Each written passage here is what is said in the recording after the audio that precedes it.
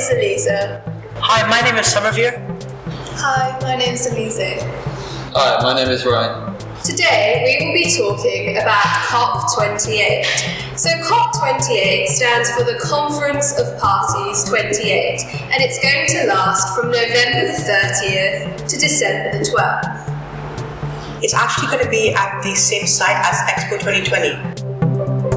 It's the UN's annual climate summit that has taken place since 1995. The UN describes the COP as the supreme decision-making body of the United Nations Framework Convention on Climate Change. And this has been going on since 1992, which is when it was first held. So COP usually has different themes, and this year the main themes are inclusion, finance, energy, education and food. And what it really is looking at different sustainable development goals and building upon them. So do any of you know any of the contributing countries or companies that might be attending COP? So a major figure who will be playing a big role in the conference is Dr. Sultan Al-Jaber. He is the Minister for the United Arab Emirates, and he will take over this year's crucial UN climate talks. And he heads the country's oil company and sustainable energy businesses. It's also going to be contributed by OPEC, which is the Organization of Petroleum Exporting Countries, and it'll be interesting to see their take on how oil can play a part in the future world.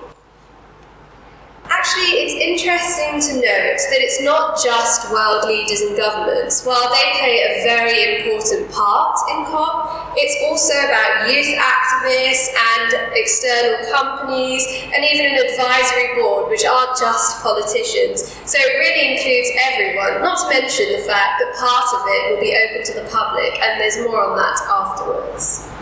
And I think this will be extremely important because as of the projection by the United Nations in September 2023, the UN and the world is not on track to meet the targets set in the Paris Agreement. So COP28 will be a significant moment because it marks the first global stocktake, which is basically an assessment of collective efforts and every single country's progress towards meeting the goals of the Paris Agreement. So the global stocktake will fill in gaps and help with progressing to meet those goals for climate action in the future. COP28 should also finalise crucial work on several long-awaited deliverables, including deciding on a global goal on adaptation for climate change, the details of the loss and damage, and general global goal on finance involving climate change. I think it's also worth mentioning that this COP, COP28, is the first COP in which food wastage and food and agriculture will actually play a big part. Because while food, of course, is what we have to survive, many countries don't actually see it as a priority when it comes to their sustainable development. Most countries who do prioritise it are actually developing countries in Africa, which, all things considered, don't really contribute as much to the climate effects of food. So actually, in the previous COP27 in Egypt, they agreed on a compensation fund for those countries most affected by climate change and who struggle most from starvation. That's called the Loss and Damage Fund, and it will be discussed in further detail at the upcoming COP28. I think I should also say that the site of COP is actually split into the blue zone and the green zone. So one zone is specifically for invite-only delegates from the different countries, but one zone is actually open to the public, so anyone can actually go there. And that's really important because people need to understand the importance of climate change and how it actually impacts them. They also need to be involved in the actions that we're taking towards a better, greener future. So I think we should delve now deeper into some of the things that may be discussed at COP. So one of those things is energy, more importantly trying to find more renewable energy sources to replace the ones we have now. A significant goal of moving towards clean energy is to slash the greenhouse gas emissions before 2030. Yeah, the projected global warming is actually 2.4 to 2.6 degrees Celsius post COP27. But if all pledges are achieved by the end of COP28 and fulfilled, it can be as less as 1.7 to 2.1 degrees. So one of the forms of energy we could look at is solar energy. So would anyone like to speak about that? Well, solar, of course, is a very, well, in terms of renewable energy, it's like very ideal because it comes straight from the sun, which of course will last for billions of years. But while it is certainly one of the most potent forms of renewable energy, it relies on the fact that there needs to be sunlight, and this makes it only therefore really effective in countries such as the UAE and countries with lots of sunlight. So this restricts its use in certain locations, and it also makes it not always doesn't have like a full 100% power output. It can't always be generating power because sometimes it'll be cloudy, and this applies for other forms of energy as well.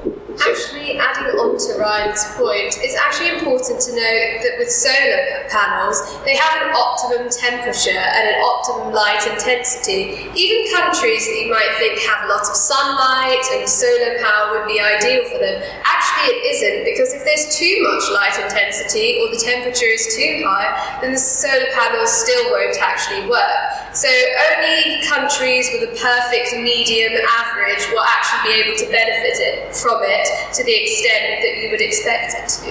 And even on top of all of this, it has relatively low efficiency ratings, which means that even if it can get this optimum temperature, it still may not be able to convert it to electricity. It also has a high initial cost. The installation of solar panels can be quite expensive. And although prices have been decreasing, space is also a large requirement. Solar installations need significant amounts of space, especially in densely populated areas.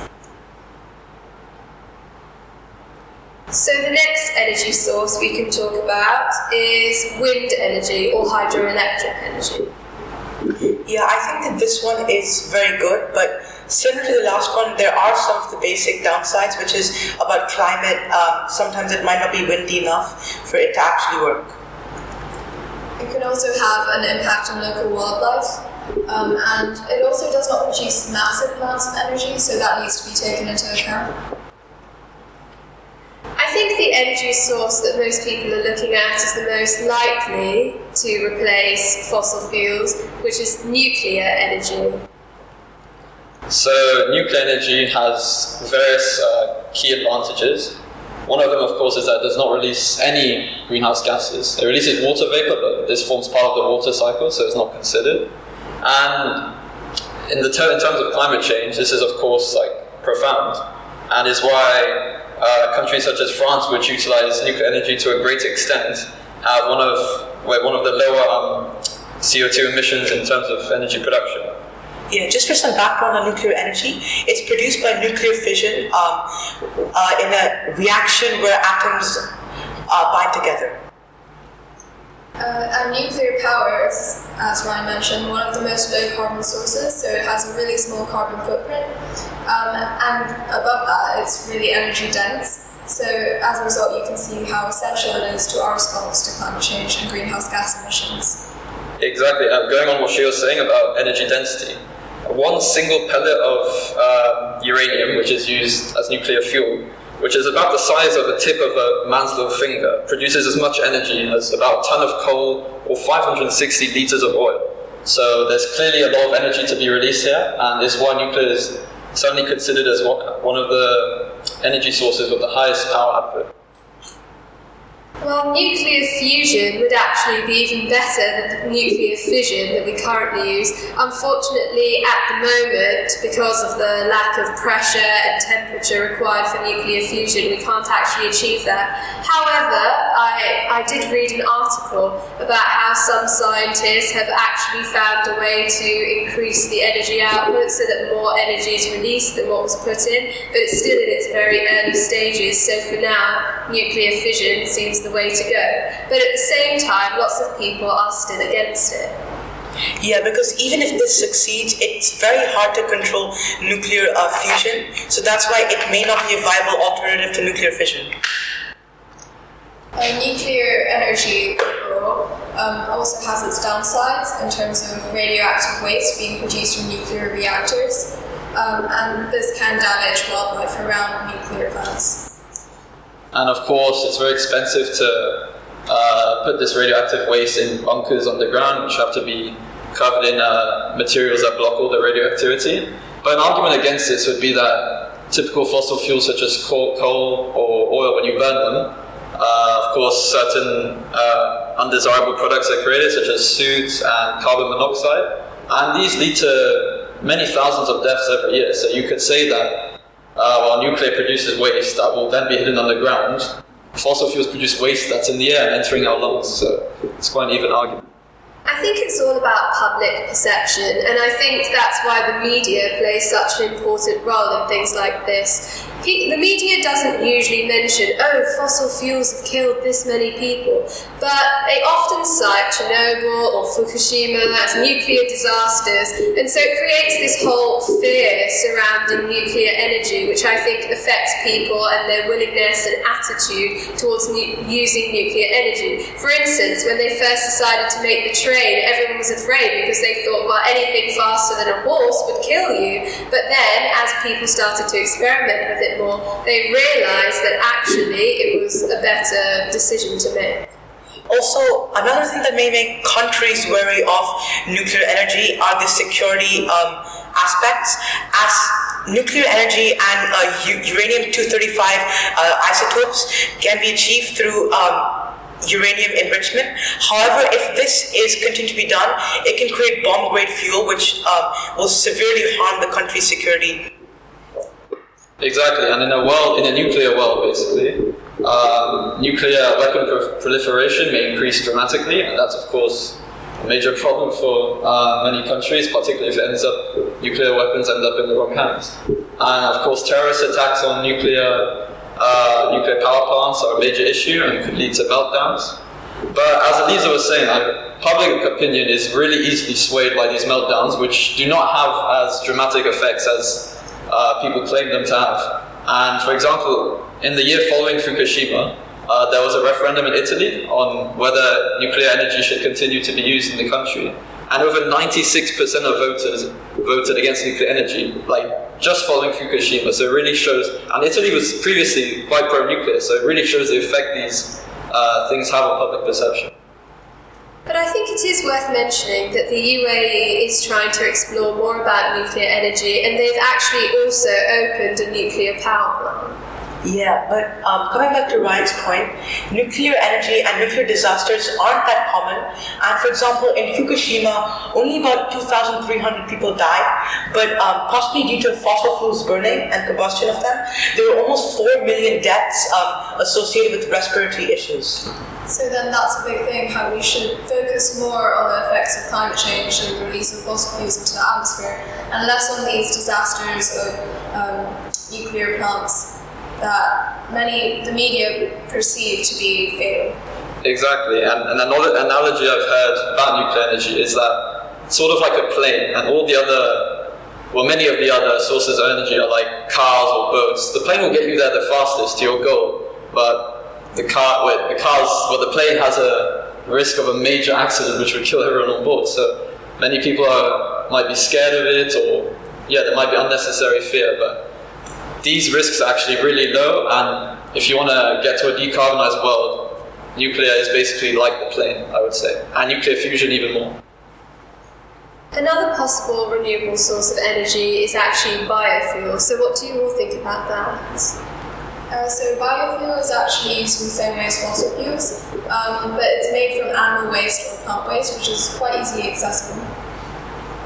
I think one problem with biofuel might be that even though they say it's carbon neutral, if you think about how much energy is required to actually grow crops, I would say it's not so much for animal waste, but for the actual crop development. It kind of ties in with the food aspect of, do you really want to use the land that you could be using for food to make biofuel crops? Because nowadays, instead of just using thinned trees or other damaged crops, they actually grow crops specifically for biofuel, which I think is sort of counterproductive. Yeah, in a world with a growing population and about 1 billion people quite hungry, and many people in desperate famine, it does not seem like the best course of action to use biofuels, as this land could be used to grow crops and food, and so does not seem the most sustainable approach, but it could be part of a general switch from fossil fuels. I think that biofuels can be used personally by people who want to get rid of their food waste instead of by mass governments. Yeah, but on a large scale, it seems like it would not be the best single solution. So, in your opinions, what do you think? Petrol or moving towards electric cars? I would say electric. However, if you think about it, there are very few renewable energy sources that actually contribute towards the electricity that electric cars use, and this may be less efficient and overall burn even more fossil fuels than would initially be. Yeah, and with current electric cars, most of the electricity used for the electric cars is being produced anyway by the burning of fossil fuels. So, in the end, not much CO2 is really. Just as much CO2 is released, and this could really only be solved by the use of renewable energy sources, which is, I would say, the key solution. So, other parts of COP also include the education side, the health side, and the food side. So it's not just about sustainable energy, but about all the things that contribute to making the world better and reversing the effects of climate change. And I think it's really important that a lot of people from around the world get together to talk about this, because every country has its own problems to do with the Sustainable Development Goals, and I think that when they share ideas and have discussion with each other, it's particularly important. So what do you think about all the countries coming together to collaborate? Do you think it's useful at this point, or do you think it just leads to debates which don't actually go anywhere? I definitely think it's useful. Like you said, it allows countries to collaborate and decide what their future actions are. In terms of the arguments that may arise from COP28 conferences, I feel like these arguments are important to making sure that we achieve sustainable development goals, and they're necessary for a country's progression to a greener future. Yeah, I agree. It's all an interconnected world, so something that happens in one country is not unique specifically to it, and it can affect a wide array of nations. Certainly, and I feel every COP raises awareness for the issue of climate change, and without this awareness, we probably wouldn't be here speaking today. And the more awareness that it gets, the more likely action will be taken. Yeah, that's very important. So another big thing that COP28 does, and every other COP conference, they try to bring together indigenous people, so a different part of the global community, into the conversation about climate change. And I believe personally that this dialogue would help advance efforts to strengthen local communities and indigenous peoples, help enhance their leadership, knowledge and technologies. So what do you guys think about that? Yeah, the Bedouins are a very big part of the UAE culture and society, so I think that they definitely need to be included. And I think just all indigenous people from around the world, sometimes governments can overlook them or not consider their land or their requirements or their cultures, and I think that it's really important to draw more attention to them. Certainly, there's been many issues the Malaysian rainforest where more indigenous or people or tribes have been displaced due to deforestation, which is a major industry in Malaysia, or in many other countries around the world. So certainly important to grow awareness for such issues. So I think this has been an excellent discussion, and we've covered the main points that COP28 will cover, but of course there's so much more, and if any of you are interested, you can always visit COP at Expo City. Thank you. Thank you very much.